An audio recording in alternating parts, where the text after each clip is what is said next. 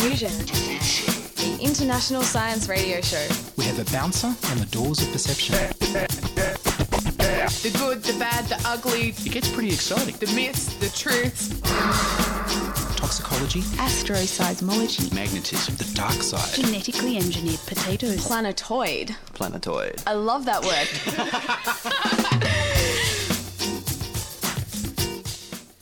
This episode was first broadcast in 2010. Greetings and welcome to your friendly neighbourhood science program, Diffusion Science Radio. My name is Mark West, and this week we are getting in touch with our old friends on this planet and outside of this solar system. Our own Ian Wolfe, who joins us here today in the studio. Welcome, Ian. How are you? I'm pretty good. That's very good. I like you with that deep voice. It's very nice. And also here in the studio is our other old friend, Victoria Bond. How are you going? Fantastic. How are you? I'm very well, thank you.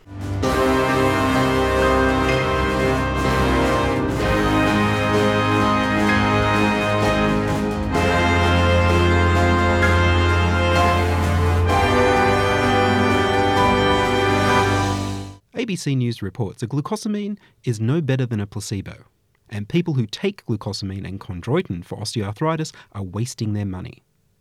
They're quoting a study from the British Medical Journal conducted by researchers from the University of Bern in Switzerland. Osteoarthritis of the hip or knee is a chronic condition that can't be cured, and the normal treatment is painkillers and anti-inflammatory drugs. But of course these don't cure the condition, and they can cause serious side effects, such as stomach ulcers and an increased risk of heart disease. Glucosamine and chondroitin are made from cartilage. Cartilage is what covers the ends of your bones in your joints. The theory is that when you swallow it, these compounds are absorbed from the gut and reach the joint where they help replace the cartilage damaged by osteoarthritis. Many GPs and rheumatologists recommend them to patients. Global sales in 2008 reached $2 billion. All up, the studies covered 3,803 patients with osteoarthritis of the knee or hip who were given treatment with one or both of these compounds over periods ranging from 1 week to 3 years. They found that people taking these compounds experienced no significant difference in pain or in the degree of damage to their joints compared to a placebo. The researchers note that at least there's no evidence that supplements are dangerous.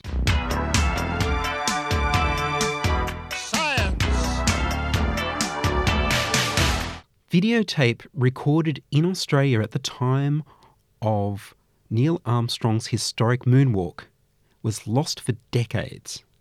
And when it was found, it was badly damaged. It's now been restored and will be watched at an Australian Geographic Awards event. It depicts the first few minutes of Armstrong's descent, which was recorded in Australia as NASA was still scrambling for a signal, showing a far clearer image than was actually screened worldwide. Telescopes in remote Australia played a key role in the Apollo 11 mission, including provision of the television signal. The Armstrong footage, which had only previously been seen by Apollo veterans and other members of the astronomy community, will form part of a highlights reel of restored, digitised moonwalk footage at the awards. NASA were using the Goldstone, California station signal, which had its settings wrong. But in the signals being received by the Australian stations, you can actually see Neil Armstrong. And what people have seen before, you can barely see Armstrong at all. You can see something black, and that was his leg.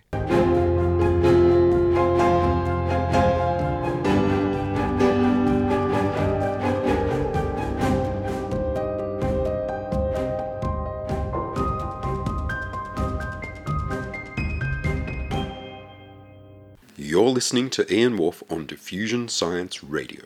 Send emails to science@diffusionradio.com.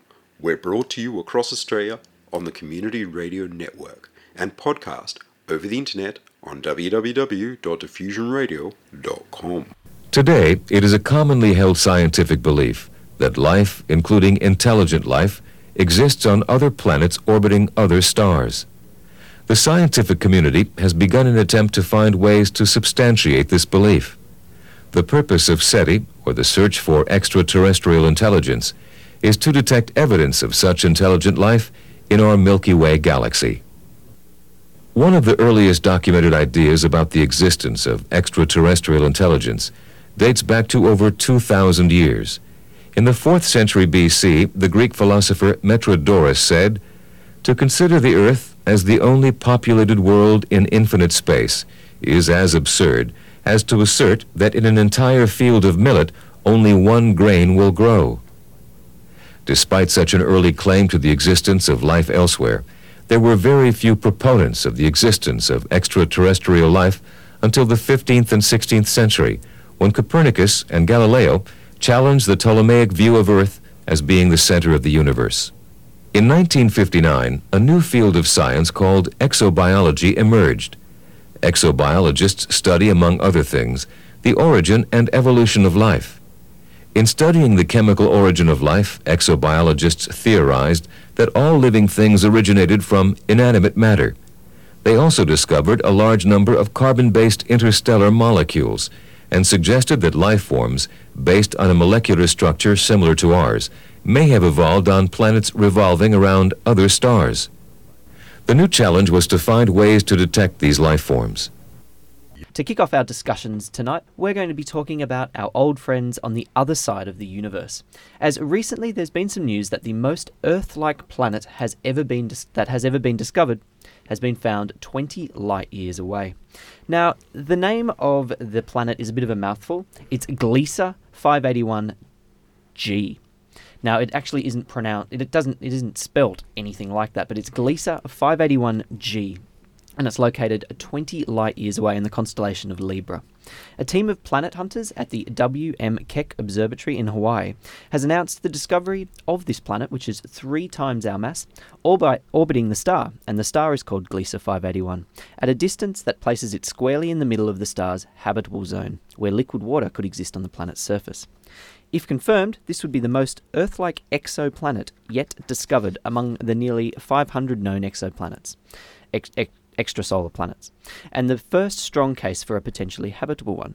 To astronomers, a potentially habitable planet is one that could sustain life, not necessarily one that humans would consider a nice place to live. Habitability depends on many factors, but liquid water and an atmosphere are among the most important. The total number of known planets around Gliese 581 is 6. The most yet discovered in an interplanetary system other than our own. Like our own solar system, the planets around Gliese 581 have nearly circular orbits. 2 previously detected planets in the system lie at the edges of the habitable zone, one on the hot side, which is called Planet C, and one on the cold side, which is Planet D. And you may remember a little over a year ago, Cosmos magazine decided to send text messages to Planet D, because it was considered at the time that it was one of the more it had higher potential of being sustaining life. But while some astronomers still think that Planet D may be habitable if it has a thick atmosphere with a strong greenhouse effect to warm it up, others are pretty skeptical about that. But Gliese 581g has a mass just over 3 times that of the Earth and an orbital period of just under 37 days. Its mass indicates that it's probably a rocky planet with a definite surface that has enough gravity to hold on to an atmosphere. And even more interesting about all this is that if the local stellar neighborhood is a representative sample of the galaxy as a whole, our Milky Way could be teeming with potentially habitable planets. I actually think it's kind of cool that this system has 6 planets, so our solar system doesn't really seem unique in the universe. What do you guys think? Any old friends out there in Gliese ready to make contact with us, do you think? Well, I don't think we've got any answers to last year's messages. No, they haven't come through yet. Well, it's 20 light years away, so we might be waiting for, 20 years. Well, 40 really, because the messages have to come back. You're so right. Yeah. And that's if they feel like responding. I mean, what sorts of messages have we sent them? Well, yeah, I'm not going to repeat the message that I sent on air. But yeah, they might not choose to. I think they also need to have 3G mobile phones or Twitter accounts to be able to actually answer them. So I don't think they need 3G. They just need to be able to broadcast text. They need to be able to read ASCII code. Oh, really? Yes. I always imagine this as being sent like Morse code, but it's a little bit more sophisticated than that, isn't it? Not much. Not much? So I might have a bit of a stupid question, but we've been sending out radio waves for much longer than 20 years. If there are, you know, live creatures out there on Gliese, they would have already received some of our outputs. Is that correct, or would they have disintegrated? Or it's very weak by the time it gets out there. Yeah, what Cosmos did last year was a very targeted thing. They sent it straight there, so I guess the signal is much stronger. But you're right, we've been sending out radio signals for when was television invented? 1950s. It's about 50 years. which is also when the search for extraterrestrial intelligence has been going for about as long. But the signals get very faint. Our TV ones aren't aimed up at the stars. Most of the power is around here, so they'd have to have very good telescopes indeed. And there's actually a theory, Ian, you might know more about this than I do, that the use of radio waves as a communication method or medium is likely to stop. We may find another way of doing it, a better, more efficient way at some point. So the number of years that a planet will be sending out messages like this, they may only be short. So there's every chance that this era of Earth may be missed by anybody out there. Well, that's exactly right. We're using less radio in the frequencies that we're searching in than we used to, a lot less.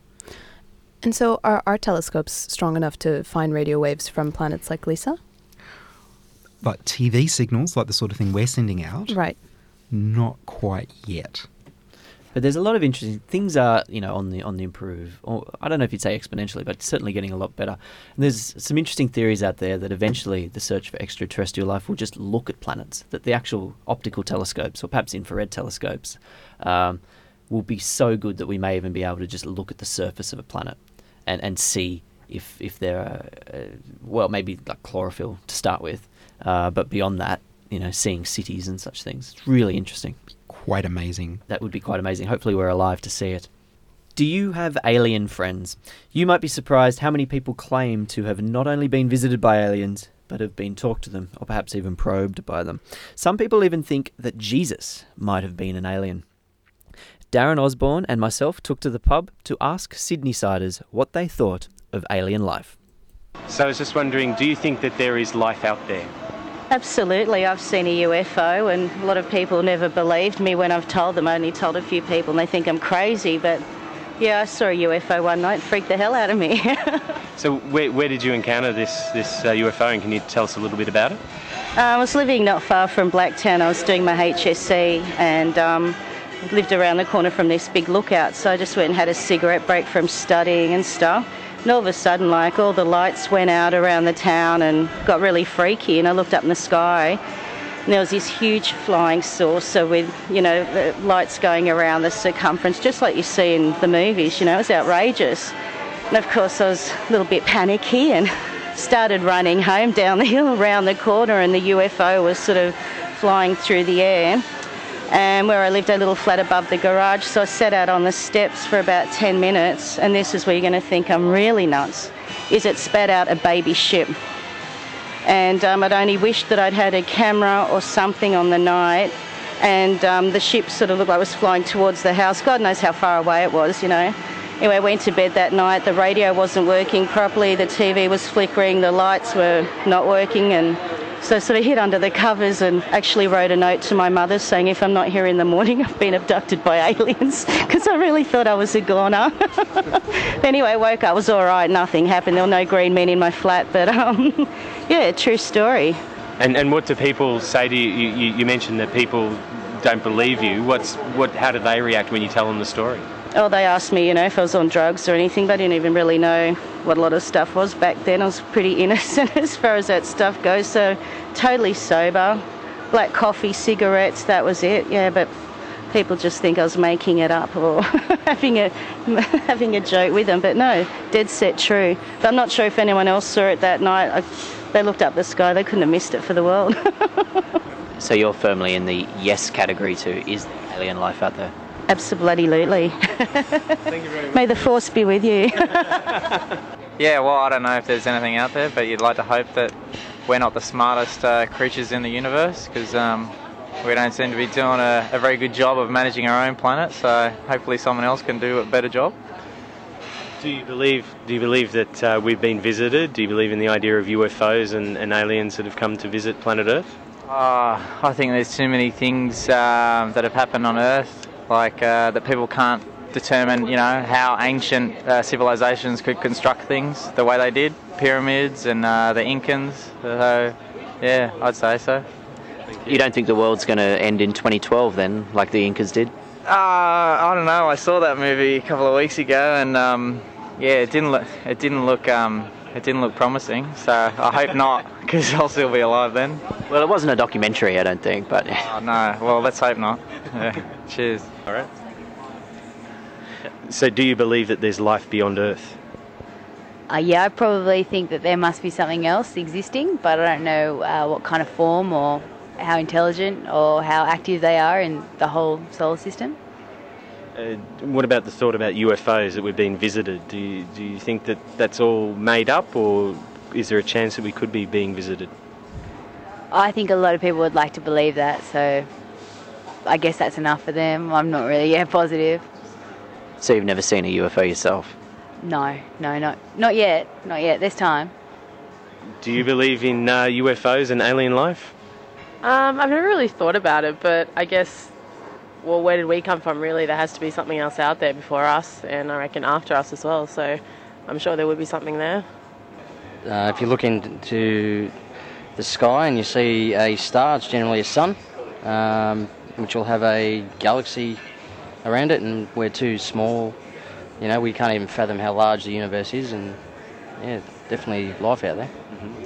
What about the idea of UFOs, that UFOs with aliens have come and visited us? Do you support that idea? Possibly. You know, are we an experiment? You know, was Jesus an alien? I haven't thought of that idea before. Yeah. And do you think it's worth, I mean, there are some who are critical of searches for extraterrestrial life, whether it be, using radio telescopes listening out for aliens or sending spacecraft out to Mars to search for life. I mean, is it a waste of time, or should we continue doing it? Well, it's out there, you got to have a look. Was Jesus an alien? That's a very good question, and it's out there. Well, you might as well have a look. I love it. It's really good stuff. You can hear more of that discussion at beerdrinkingscientists.com if you're interested, as scientists do occasionally like to get friendly and chat science over a beer. Now, Ian, you have something on the rethinking of the search for extraterrestrial life. Should we talk about Project Argus first? Let's talk about Project Argus first then. All right. Project Argus was set up by the SETI League, a group of amateurs who were concerned that since there wasn't any government funding for the search for extraterrestrial intelligence, that they would set it up themselves. So if you're an enthusiastic amateur, you can get yourself an old satellite dish and various bits of equipment, depending on how much money you have, and set up in your backyard a radio dish connected over the internet to Project Argus and listen in for signals from aliens. You can do this all at home yourself. Do it all at home yourself, and they have a song.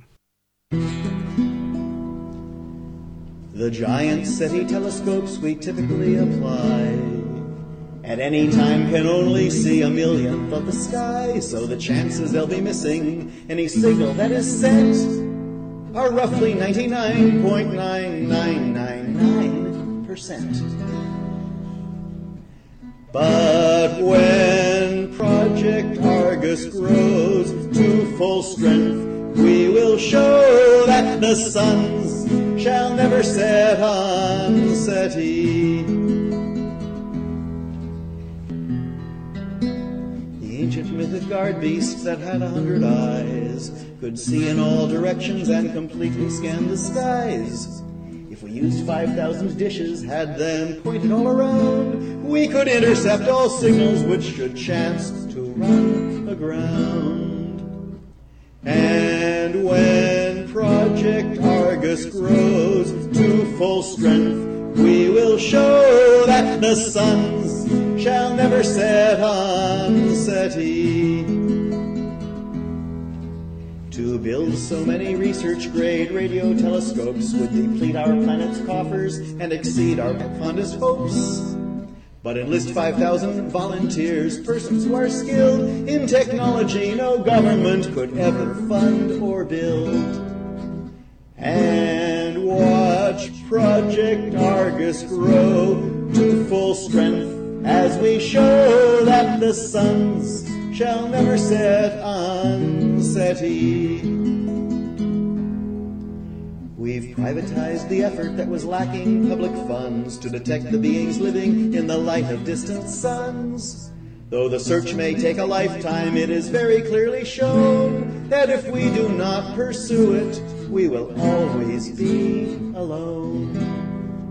So let Project Argus grow to full strength as we show that the suns shall never set on SETI. That should have everyone ringing in to make us stop. All right, I went to Melbourne and saw some amazing stuff. The Benford twins, James and Gregory Benford, along with their son Dominic, had written a paper for the Journal of Astrobiology, Rethinking SETI. They say that we're looking at the search for extraterrestrial intelligence wrong. We're doing it wrong. He's looking at it from the perspective of what kind of beacons would aliens actually use to send a signal. If we were going to send a signal, what would we use? Now, James Benford is Director of Microwave Sciences. He's a physicist and expert in microwave transmitters. So he's looking at the cost-benefit ratios of how big an aerial you can build for the most power you can get out and what frequencies you would use. And it turns out we're looking at the wrong frequencies. So we're also looking the wrong way because we've been looking for a few minutes here and there, and we should be looking at the whole sky continuously. We should probably be also concentrating on the galactic centre where there's more stars and they're older. So there's more likely to be life and more likely to be civilization. So he thinks the most economical way to signal your presence to the universe is to have a powerful main beam that pretty much just pulses enough to obviously be not natural and to get people's attention, perhaps scanning like a lighthouse through the galaxy. Sort of look this way, and once you're looking the right way, a lower power signal will carry actual data for how to communicate. So to date, SETI has found no signals out to a distance of hundreds of light years. But over the last 50 years, people have only spent a couple of months of telescope time listening to signals. So his argument is that we've been looking for signals since the 1950s that made it cheaper for us, the receiver, and didn't worry about the cost to the aliens. We assume their motivation is communication and that they'd be high-powered enough that we could hear them and be running all the time. They'd broadcast around 1 to 2 gigahertz because it's the most quiet part of the sky in microwaves, and so it's easier for us to detect. It's all about us. And of course, in the 50s when we started, that was what we could make, 1 to 2 gigahertz of microwaves, no higher. Now, if you make it cheaper for the sender, for the aliens, things are different. And as most messages we've received from the past, and SETI signals will be messages from the past, it's all been, I was a great king, remember me, or Kilroy was here. So the aliens' motivations might be for pride, to announce their existence, or even accidental leakage from internal communications. So there might be 2 beacons talking to each other. So as a result, they'd broadcast in a sequence of bursts or pulses, which so you hear a little bit and then it would stop because it's moved on.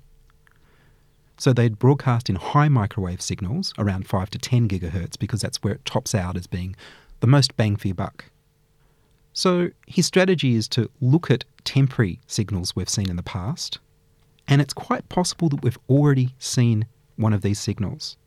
Several times over the past 50 years, searchers have picked up radio signals that flashed once or twice and then disappeared.